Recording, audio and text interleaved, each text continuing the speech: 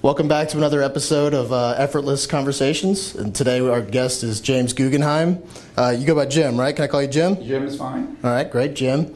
Tell us a little bit about yourself, Jim. You're retiring soon, huh? Yeah, I've been in this industry since 1985. And like everybody else in the industry, sort of just fell into it. No one goes to school for this. There's no college, and no one grows up saying I want to be a mortgage person. And I've been with the company for over 30 years, which I know is like dinosaurish compared to the world nowadays. I've lived around here, lived in Princeton for a bit after we got married in '83, and I've lived in Hopewell since '85, I guess, or '86. I'm trying to remember. Made a life of this business, and ready to move on to the next chapter. What's the next chapter look like? Next chapter, well, COVID kind of threw a curveball in, so we didn't really make a ton of plans for right now, which we probably would have. My original plan was, to spend the whole summer going to music festivals and, driving around doing things like that. But because of COVID, we didn't really plan anything. Because you when vaccines were going to come, when everything you were going to get out of it, and so. We're going to end up watching our grandchildren quite a bit over this summer. And the first big thing we're doing is we're renting a ski house in Lake Tahoe for 5 weeks. Oh, man. Last week of February through the first Saturday of April next year. Oh, you can't beat that. Yeah. We have passes that cover a bunch of mountains, so I think there's 2 or 3 right around Lake Tahoe we can go to. So that's amazing. It'll be fun. And on the way out, because we're driving, Rich is going to be in Colorado for a month with his family, and his dad's going to be out there. So we're going to stop on our way through and probably stay with them for a couple days, and go skiing and hang out. Sounds like a dream trip. So it'll be fun. Yeah, it'll be great. Cool. I'll tag along. Thanks for the invite. Excuse me? I'll tag along. Yeah, thanks for the invite. Yeah. We've been out to Lake Tahoe a few times, once. My wife's been out twice, and it's just beautiful. The vibe's great.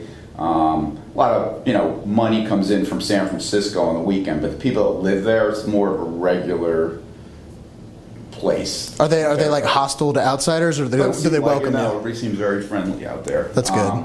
Been to Park City. It's real rich out that way. So.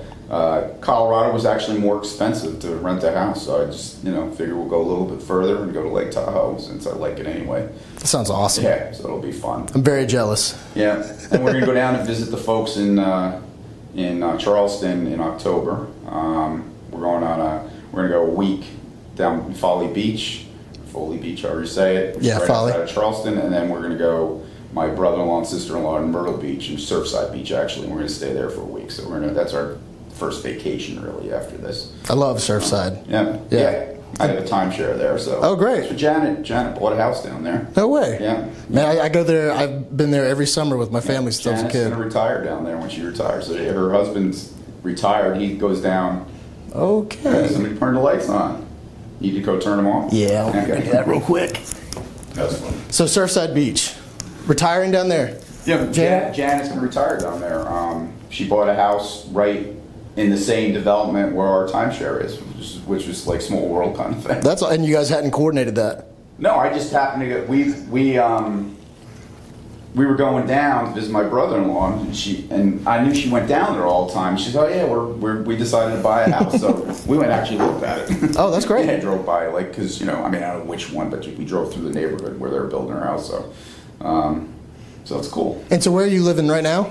I live in Titusville in Hopewell, right next town, over a mile from here. And are you gonna stay here after you retire? Or Probably not. It's the taxes are too high. I mean, I'd stay in my house forever. I'd never move, but I can't justify financially staying in a house where paying $16,000, $18,000 a year in taxes when I can move somewhere and pay $3,000.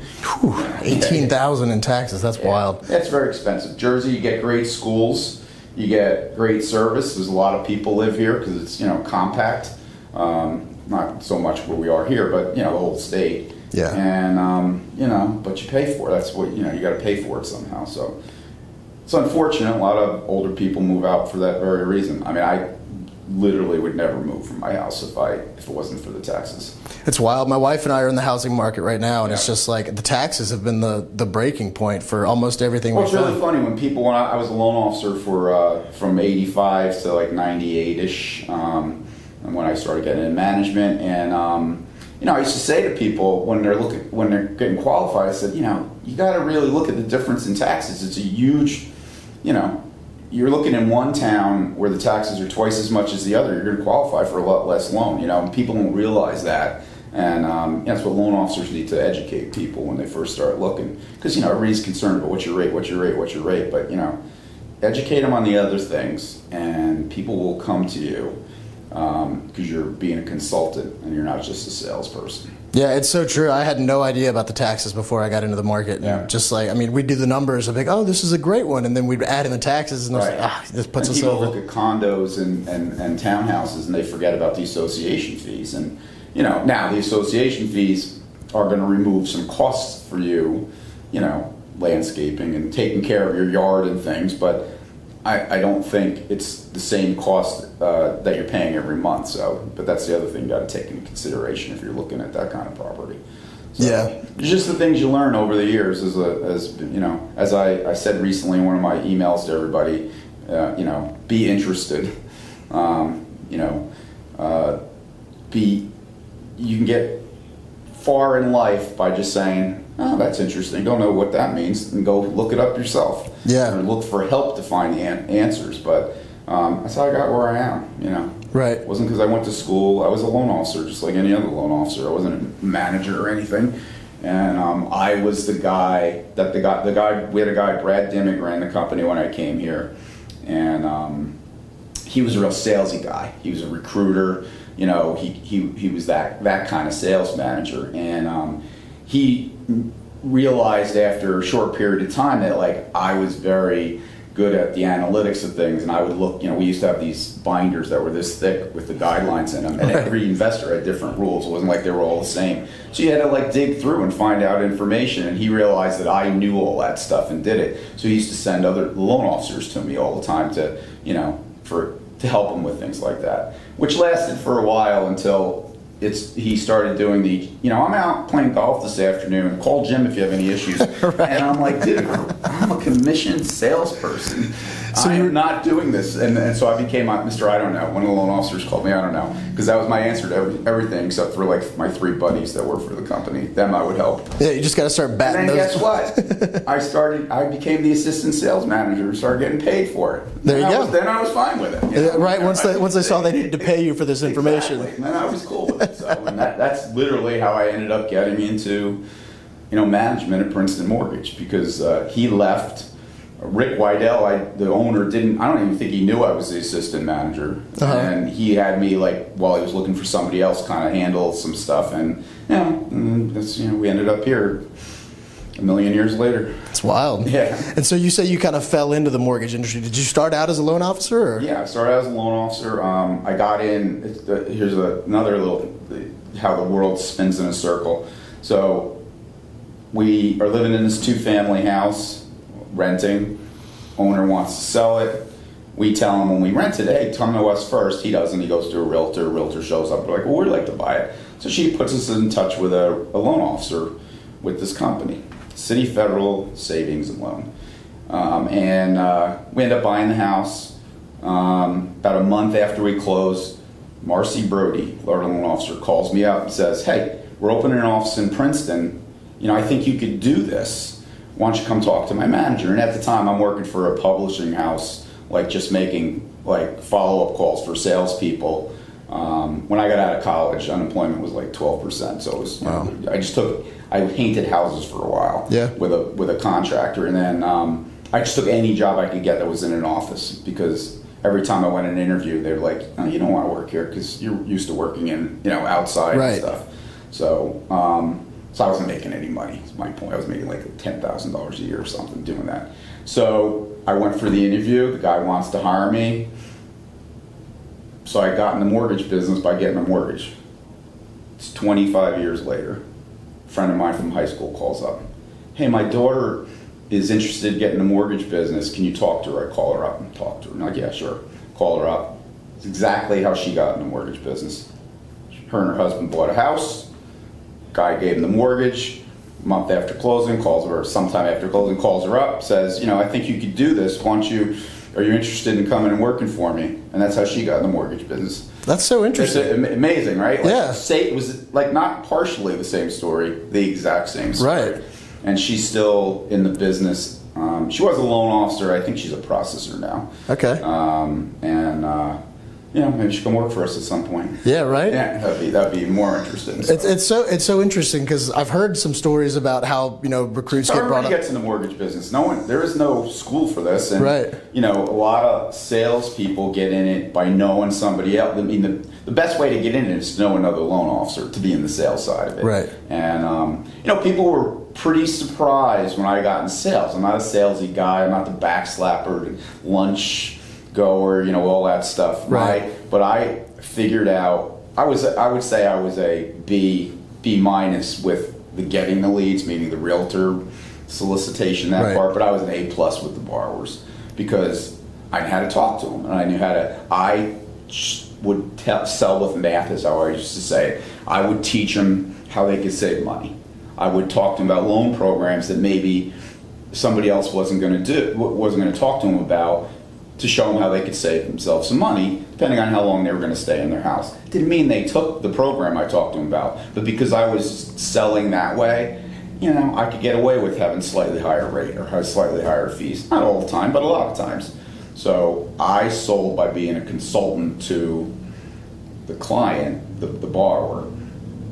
I didn't have to be as good with the realtors then once they knew I was so good with the borrowers, because the borrowers would rave about me too. Right. You know what I mean? So takes all kinds to be a loan officer. You can do it either way. Right. So your weapon was more your extensive knowledge of everything that's going on. It was just being analytical and teaching them how to, I'll tell you what, the first 4 years I was in the business, or 5 years before I came to Princeton Mortgage, I was, everybody was the same age. We were all in our 20s. The old guy was 30. It was amazing like that, because the business was young. Right. Prior to that, everybody got their mortgage from a bank. Mm-hmm. And it was just starting up, probably a little bit earlier than when I got in it, where you had these salespeople out soliciting for loans. There were way more transactions back then too. You have to remember. So there was a lot more activity. Houses used to turn over more often because people would try to move up, from a 2-bedroom house to a 3-bedroom house to a 4-bedroom house. Way more. Whereas nowadays people stay in their house longer. Right. Or have anyway. I forgot what my whole point of that was. So what I used to do, when I came to Princeton Mortgage, and I was in this little room smaller than this with a ceiling that was curved, and me and these 2 other loan officers were in there, and in 6 months I learned more from those 2 guys than I had learned in the prior 5 years I was in the business, because we each had a unique way of talking to people, and because we were in this little tight space, you heard their line of bullshit or their way of selling, and they heard mine, and then we would feed on each other. One guy was really, really salesy. He was the backslapping guy, the guy that would take you fishing, go hunting with you. Right. You know what I mean? That guy. And the other guy, Bob, that was Bruce Turner. He was with the company almost from its inception when I got here. And then Bob Hart, who had actually worked with me at City Federal when we were both there. And then he came on, and he was analytical like me, but like kind of in the middle. He could do both, and I was way more the analytical side. But we all learned from each other, and we come up with our own programs. Bloomberg. Bloomberg is Bloomberg News. Right. Well, they opened a corporate office in Montgomery, which is like a couple towns over. So, how we have the affinity relationship? Yeah. We did our own. Okay. And all it was, and it was just word of mouth, because they had their own internal, intranet back before anyone even knew what any of that stuff was. Right. And we got on it, and it was free application fee. And it was we just made every other loan officer, if they got somebody at Bloomberg, to make sure they gave them a free application fee. And we used to just get business like this. So we just did a lot of stuff on our own that the company didn't care, because we were like our own individual businesses working for the company. That's so cool. So you know, and then in the long run, you know, I made my living, put my kids through college, you know, paid for my daughter's wedding, and saved up for a retirement, you know. And you know, not to my wife has been working the whole time. She's a teacher. She's retiring now because she's got her enough time in so we can get free medical. So oh, great. You know, so like between the two of us, we've gotten to this point by, you know, working hard, saving our money.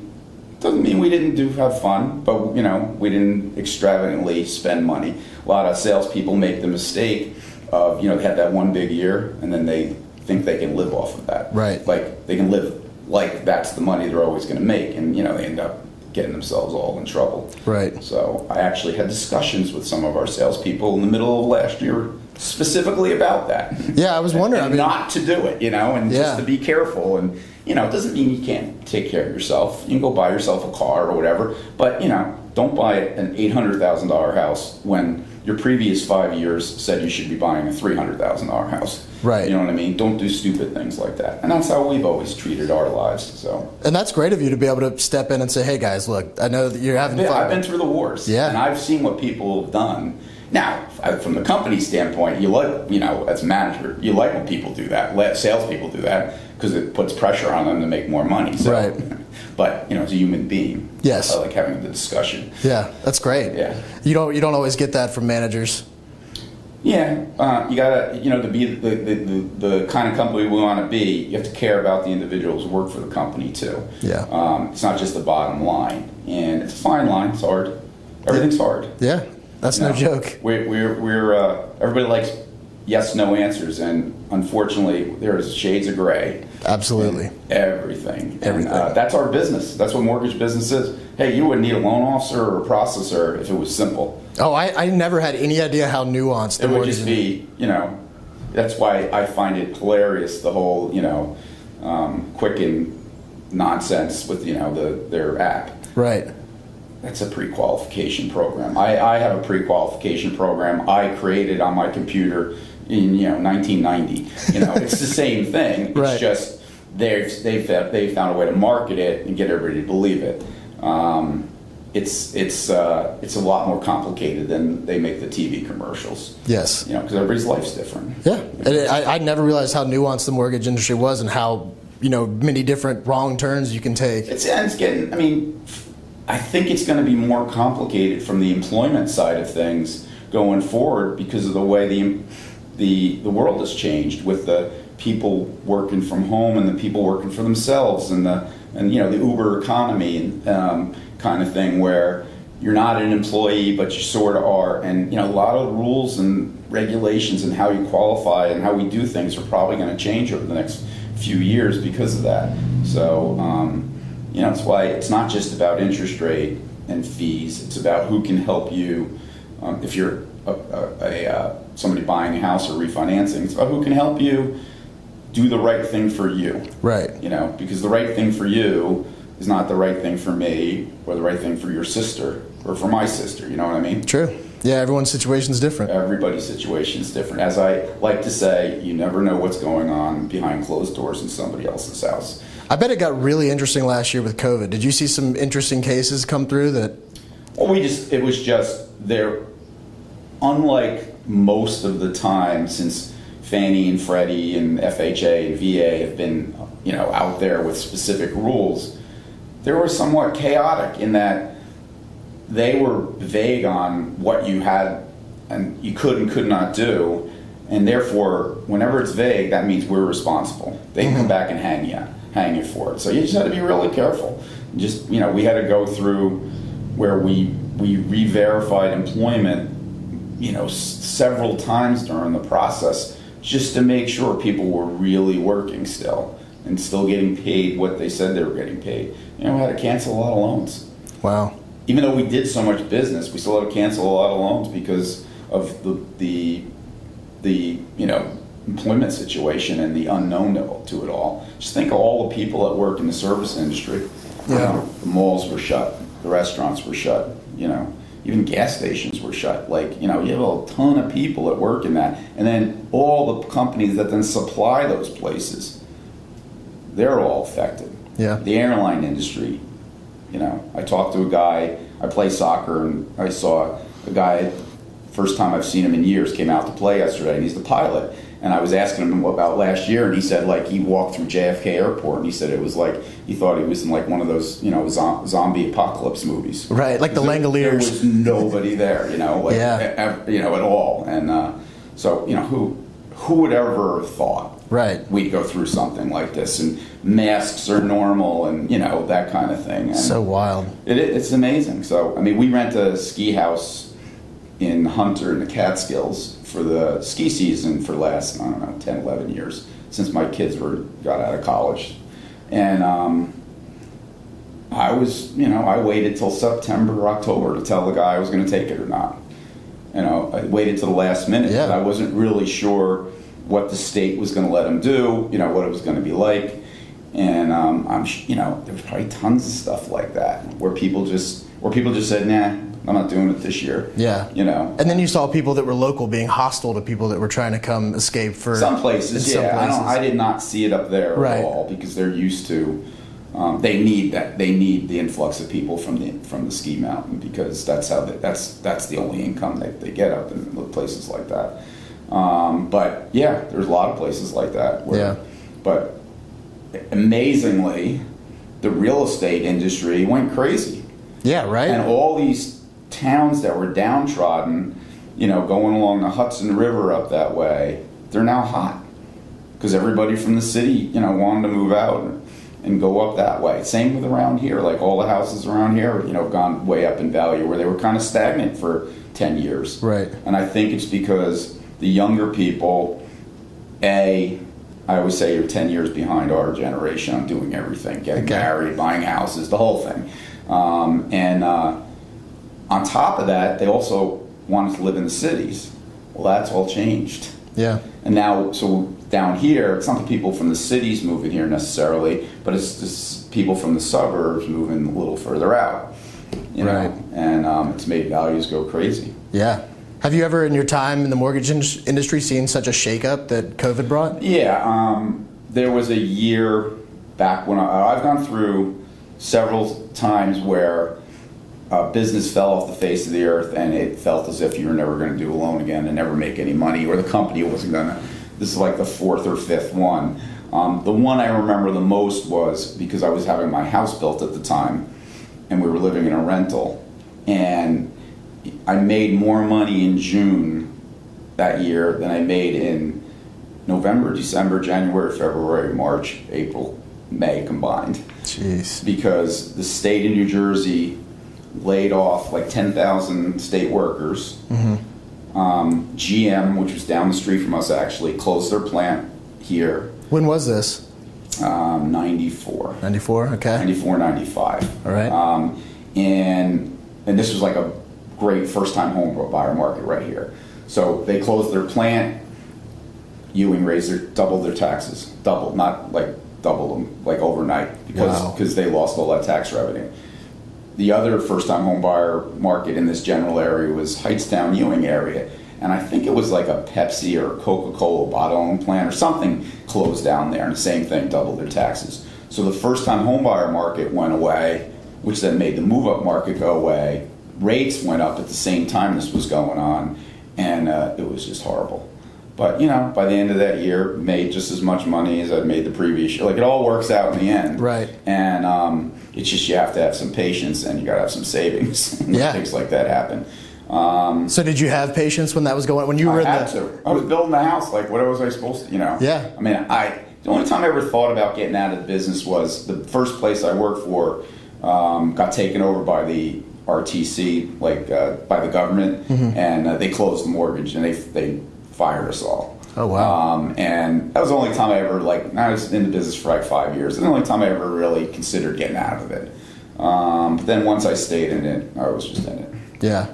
So like that first time the first time you were up against the market where... Well, that was the second time. First time was 1987, because when I first got in the mortgage business, a 30-year fixed was 16%. Okay. So we used to sell these weird adjustable rate mortgages, and because it was the only way people could afford houses. The first fixed rate I did was at 13%, and people were just thrilled to get it. I still remember that. And the first house I bought, I had a 1-year adjustable that the first year rate was 12%. Wow. So that's it's hard for younger people to understand, or even older people to remember it was like that, Right. but it was absolutely like that. So in 1986, rates dropped to 9%. First giant refi boom that the industry had. And when I was in it, it was amazing, made a ton of money. Well, in 2 weeks, the next year, rates went up 2% in 2 weeks. Damn. Went from 9 to 11. And so what happened then? Same thing. Fell off the face of the Wow. earth. No business. I think I made half as much money that year as I did the year before. It was just difficult. But then rates started drifting down, and they've drifted down ever since then. Really. Yeah.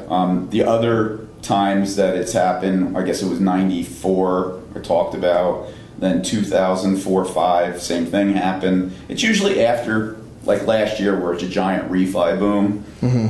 Something normally causes that to end. Rates usually go up. Normally there's some economic thing that happens, and then the next year is worse. This year doesn't seem like that's happening. I was afraid it was going to. Kept warning Rich, Armageddon's coming. Right. Because you've seen it we're gonna 5 or have to 6 hold on times. for 6 months. Yeah. Well, it ended up we had to hold on for 2-3 months. And we're already coming out of it. That's awesome. But who knows? It could be anything. I ran our pricing department for years, and I would always get the question, "What are rates going to do?" I don't know. Is North Korea going to blow up a nuke over Yeah, right. Sea of Japan over the weekend? Mm-hmm. You know what I mean? Like, you got to think, like, what outlandish thing out there? Are we going to have another hurricane come through New York City? Is it usually something like big like that kind of sets Sure. it off? Yeah. Yeah, because it affects the economy. Right. It's just the economy makes or breaks the mortgage business. What you have to do is insulate yourself by having enough ways of getting business so that you can protect yourself. The more salespeople we have, the better. The more wholesale relationships we have, the better. The more affinity relationships we have, the better. Because you're getting business from all kinds of places. Even when rates go up, normally, a short period of time, refinances go completely away. But then it'll settle to 20-25% of businesses are refinanced because, not because of interest rate, because people are putting additions on. They're sending their kids to college. Weddings, life events, they need to take cash out. There's all kinds of other reasons for you to do a refinance. So the safest thing as a salesperson is to make sure that you have your source of purchase business always coming in, and then the refis are a bonus. And it's the same thing for the company. It's interesting. And last year we were backwards completely, but that's fine. I'm not saying not to take advantage of it when it happens. You should take advantage of it, Right. But you cannot stay open for, like this company has since 1983, by depending on refis and booms. And so, in this year, is it kind of switching back? Switching back. It's not completely switched back, but it's switching back. I think we're starting to see people are getting comfortable again. The masks are off. People have their vax. And people are starting to sell their houses again. Who wanted to have somebody walk through the house last April? It's very true. Yeah. Who wanted, any of that. I mean, it's getting even hard to remember what it was like, but I still remember, you couldn't do anything. When COVID first started hitting and you started hearing about these lockdowns, you just get a pit in your stomach thinking about where this was going to go? No, because we had all kinds of financial things get thrown at us all at once, so I had no time to think about me. Interesting. I said that to my financial planner like 6 months later. I said, because I called up and freaked out him a couple times because, you can't keep watching your net worth drop. But everybody's was, for a brief period of time. And but because I was so engrossed with the company's problems and dealing with our issues, I didn't have any time to think about that stuff. So it didn't really bother me. It was more the nights and weekends where, I used to play soccer 3 days a week and we'd go bike riding. We weren't even allowed to go bike riding on the trails because all the county stuff was closed and the state parks were closed, and it just you forget what it's like right. to not have your freedom till you don't have your freedom. Yeah, that's absolutely true. So it does amaze me, though, the way the world reacts. There's 80% in the middle, and the 10% at both ends that are just crazy. Absolutely. In both directions, in opposite directions. You're always going to have the radicals on either side. Well, it seems like there's more of them. There's probably 25% on each end, and maybe 50% of us in the middle. But why anybody wouldn't get a vaccine now, I don't understand. It's wild. But whatever. Yeah, Teach his own, I guess. Right. But people wouldn't put masks on, just like.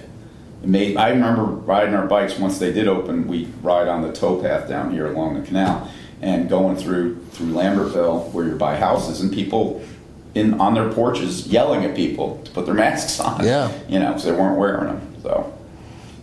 Yeah, people get all stirred up over stuff. Stupid stuff. Yeah. It's always the dumbest of the issues. And honestly, it seemed like it was more my age people, older people, that were being the assholes on this one. And. But they were also most at risk too. So it's all you can understand. It makes no sense. I mean, the whole rollout was. I mean, there was people in our company that were half my age who got their vaccines before my mother, who's 94 years old. Right. I mean, it's just like and I'm not blaming the person. Like, they got in line, but like, should have been a better way of dealing with this. Yeah, the whole thing was pretty wild. Yeah, just get the thing to every pharmacy. And just show up and get your shot. I got my shot because a friend of mine's daughter moved down here, and she lived with us when she first came down. She had called and said, do you know anybody I could talk to about an apartment? I said, why don't you just live with us for a little while so you can find the area and stuff. So she did. She lived with us for 3 months.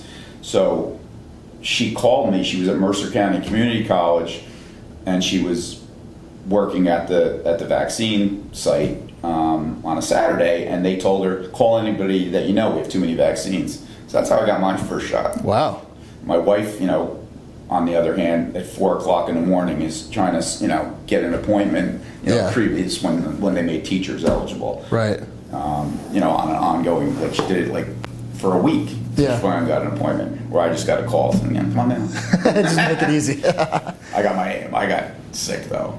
Oh, you did? Both shots. Oh, wow. First one was not as bad, but I was tired for a longer period of time. Second one just killed me. I heard the second one. One day, and then I was fine after that. I heard it made a lot of people sick, that second one. So it's just, I knew it too after the first one. It's like, I'm the dead. Just started dreading the second one. I don't go to the doctor. I never take it. I have no medications I take, so my body is not used to these things, I guess. Just a sudden shock to the system. Right. So when COVID was like causing all this chaos throughout the world, and we didn't know anything that was going on, did you find comfort in the mortgage industry, knowing that you knew how to at least? We had so many issues going on and scary stuff going on that I wouldn't say comfort's the right word. Okay. We had to. I mean, you had to man up, that's for sure. Mm-hmm. And just get through it. But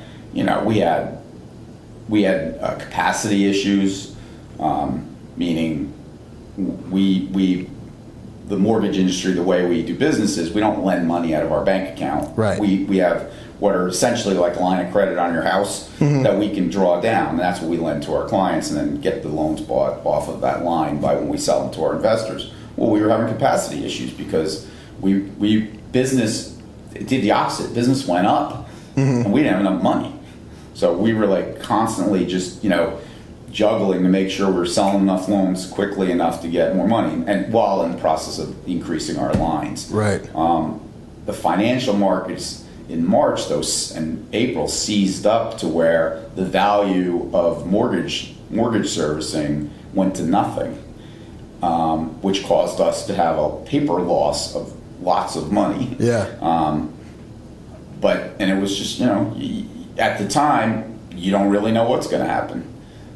Is it going to be real or not? And but by just the fact that rates got dropped and business went up, we worked our way out of it, and then the markets finally stabilized and came back to normal. But it took a while, and you had no idea what was going on. Yeah. It reminded me of back in the subprime crisis time.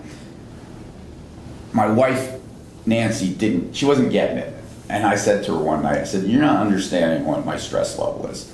my stress level isn't not that I'm going to lose my job. My stress level is that there might not be an industry. Right. Do you know what I mean? Like, our industry might go away completely as we know it, and therefore there will be no jobs for any of us. I said, that's what's worrying me. It's not that, the company going out of business or me losing my job. And this was similar to that, where not that I thought the industry would go away forever, but like, government could have just said, listen, we got to close everything up. Yeah. No one, the only thing allowed open is your grocery store, and the gas stations.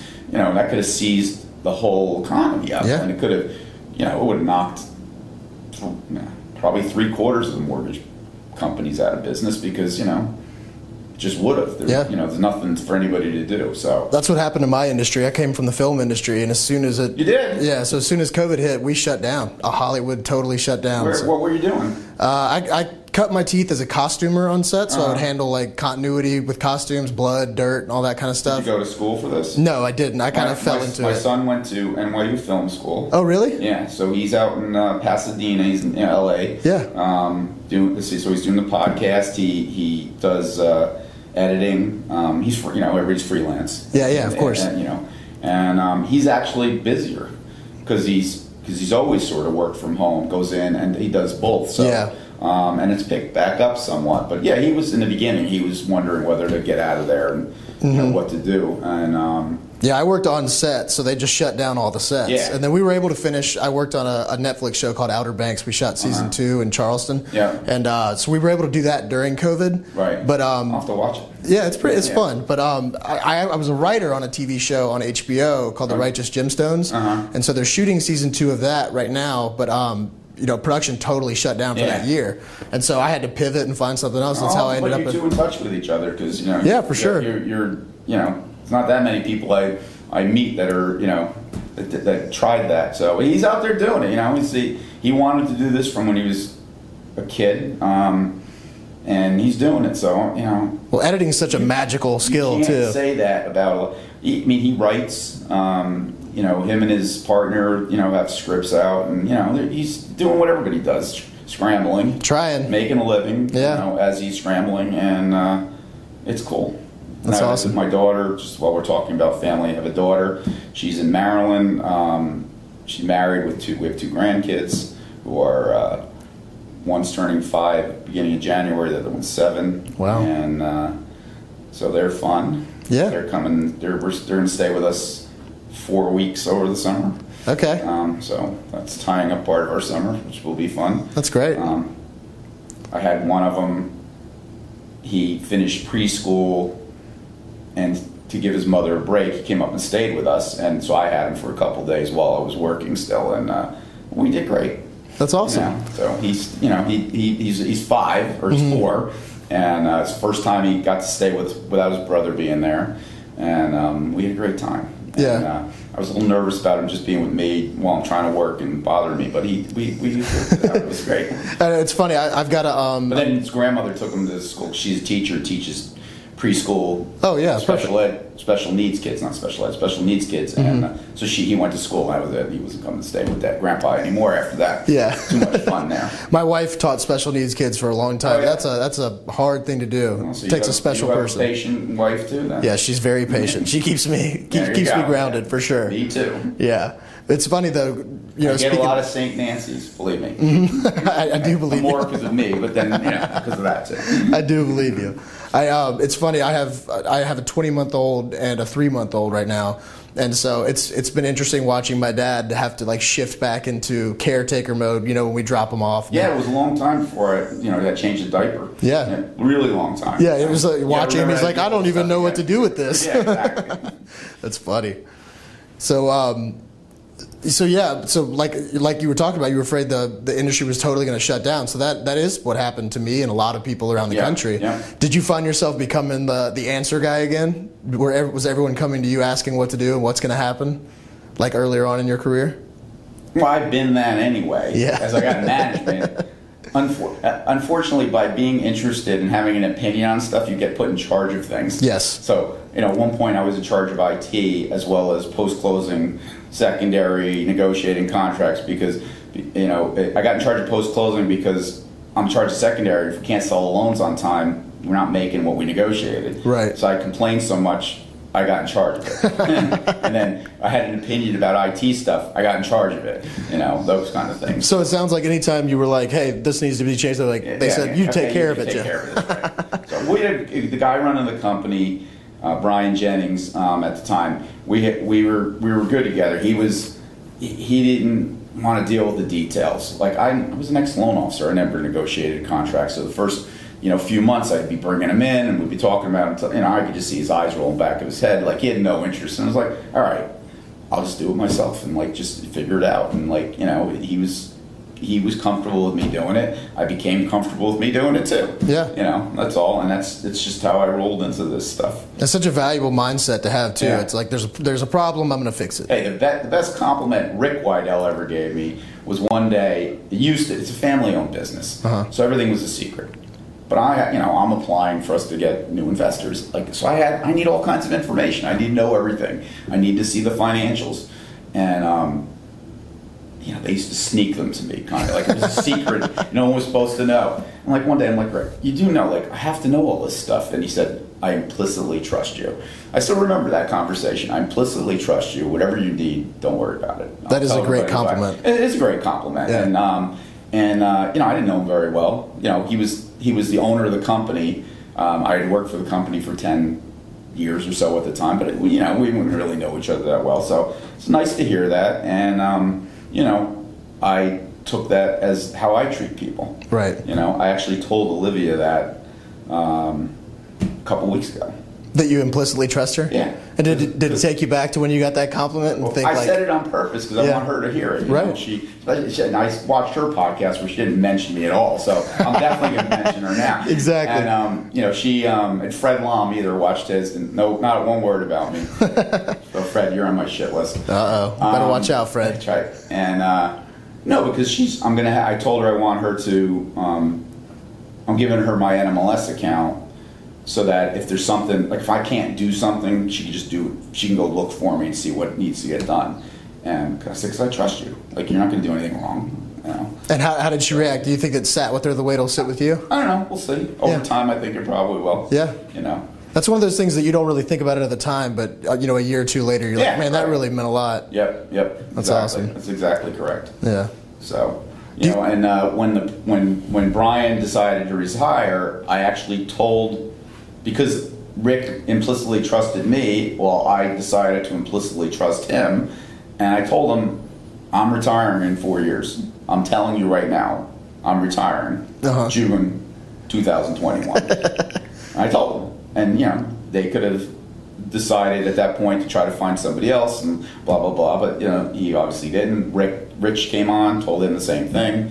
So listen, I'm giving you a timeline, and I'm giving you a timeline because the last transition didn't go that well. Right. And I want to make sure this transition did. Yeah. All the things that I do and the things I was in charge of and all the things I just know. There's a lot of stuff that is just one-offs. Yeah. That just fall your way. I had one the other day where we have a company that's registered in Delaware, and we didn't do whatever the annual corporate whatever, and we got a letter in the mail, and I just went and took care of it. But somebody just needs to do those things. It was just a miss, and I wanted to make sure that for the most part there weren't too many of those things that were going to happen after I left. So do you feel good about how you've set up the transition? Because to be honest, I'm not doing anything right now. Okay. So you've basically just set it up? I'm watching soccer on my laptop while sitting, looking at emails for this week. That's great. Olivia had me do some stuff yesterday, but it's good. We're 13 days away, whatever. My retirement party's tonight. Right.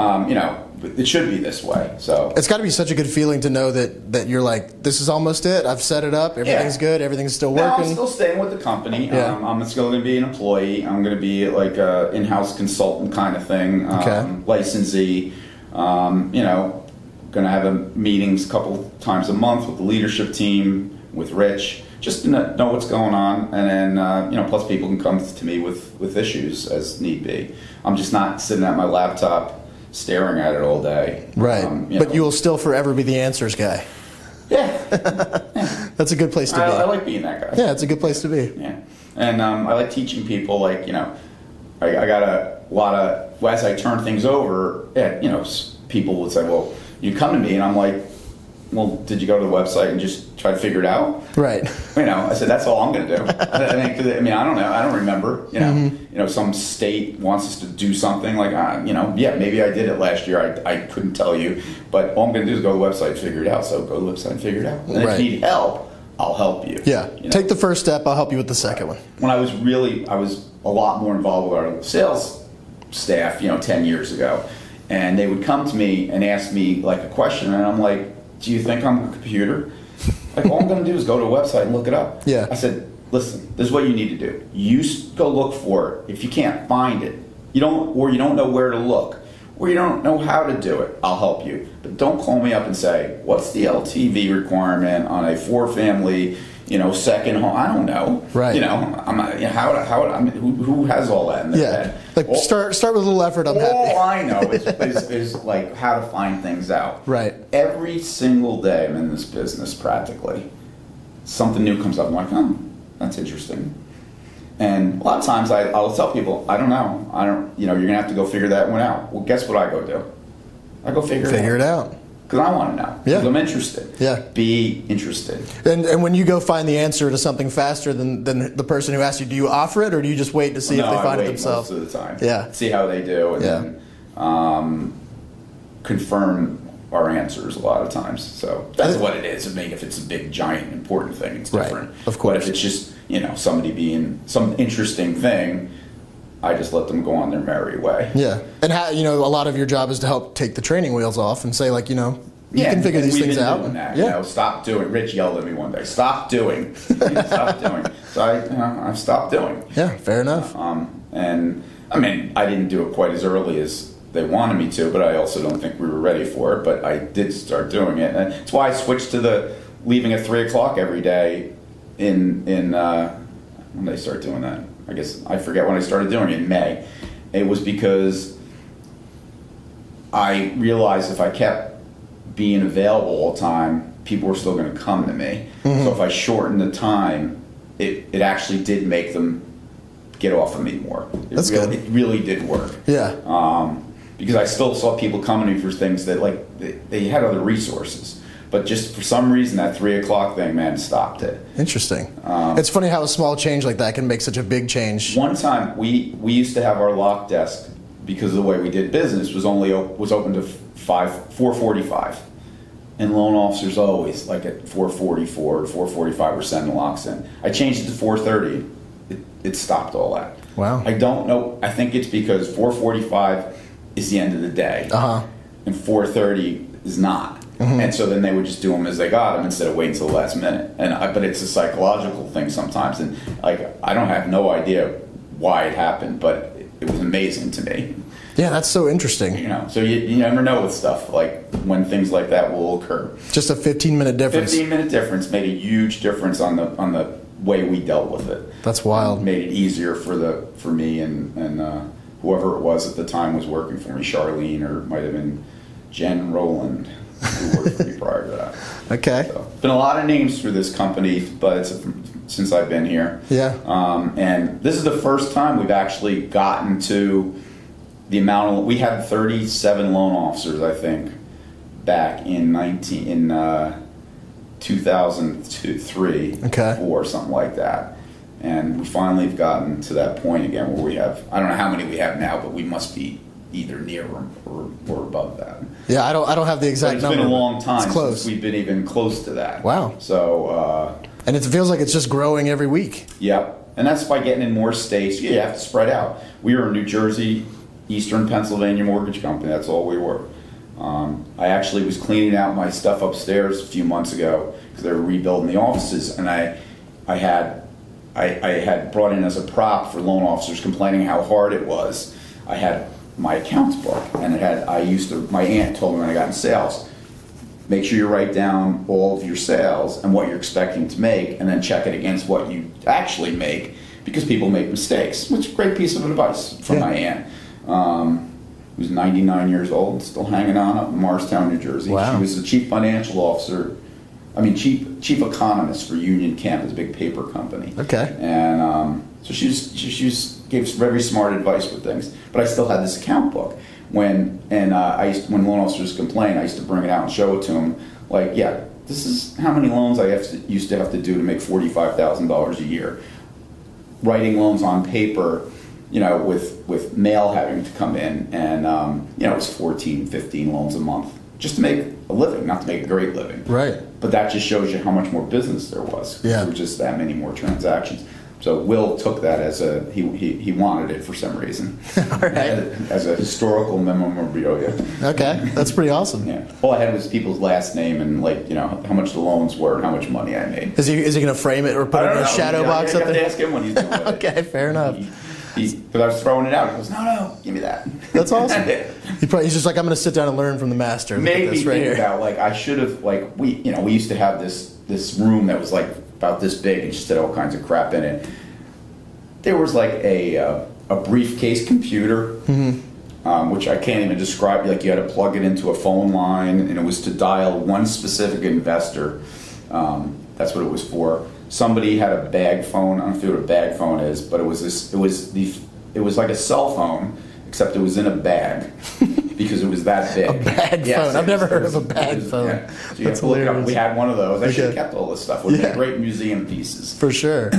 Our first server that was probably had as much power as your cell phone does. Right. And it's the size of a filing cabinet. Yeah, 1,000 filing cabinets. And Yeah. stuff. In fact, I have to go, and we still have paper files that can now get destroyed, and I have to go to our off-site location in the next week or two and just go in and make sure we can destroy them all and just get it taken care of before I retire.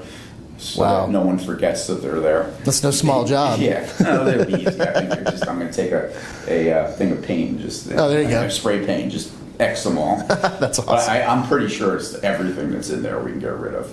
So World Short has come a long way since I started in this business. You had to take an application, wait 30 to 45 days for some human being to look at the credit report to decide whether it was good enough or not. All up to them. It wasn't like no one got to override them. Wow. And you had to wait for the mail to come in every day. Jeez. Yeah, no computers. Barely electric typewriters. Right. I'm sure it slowed everything down.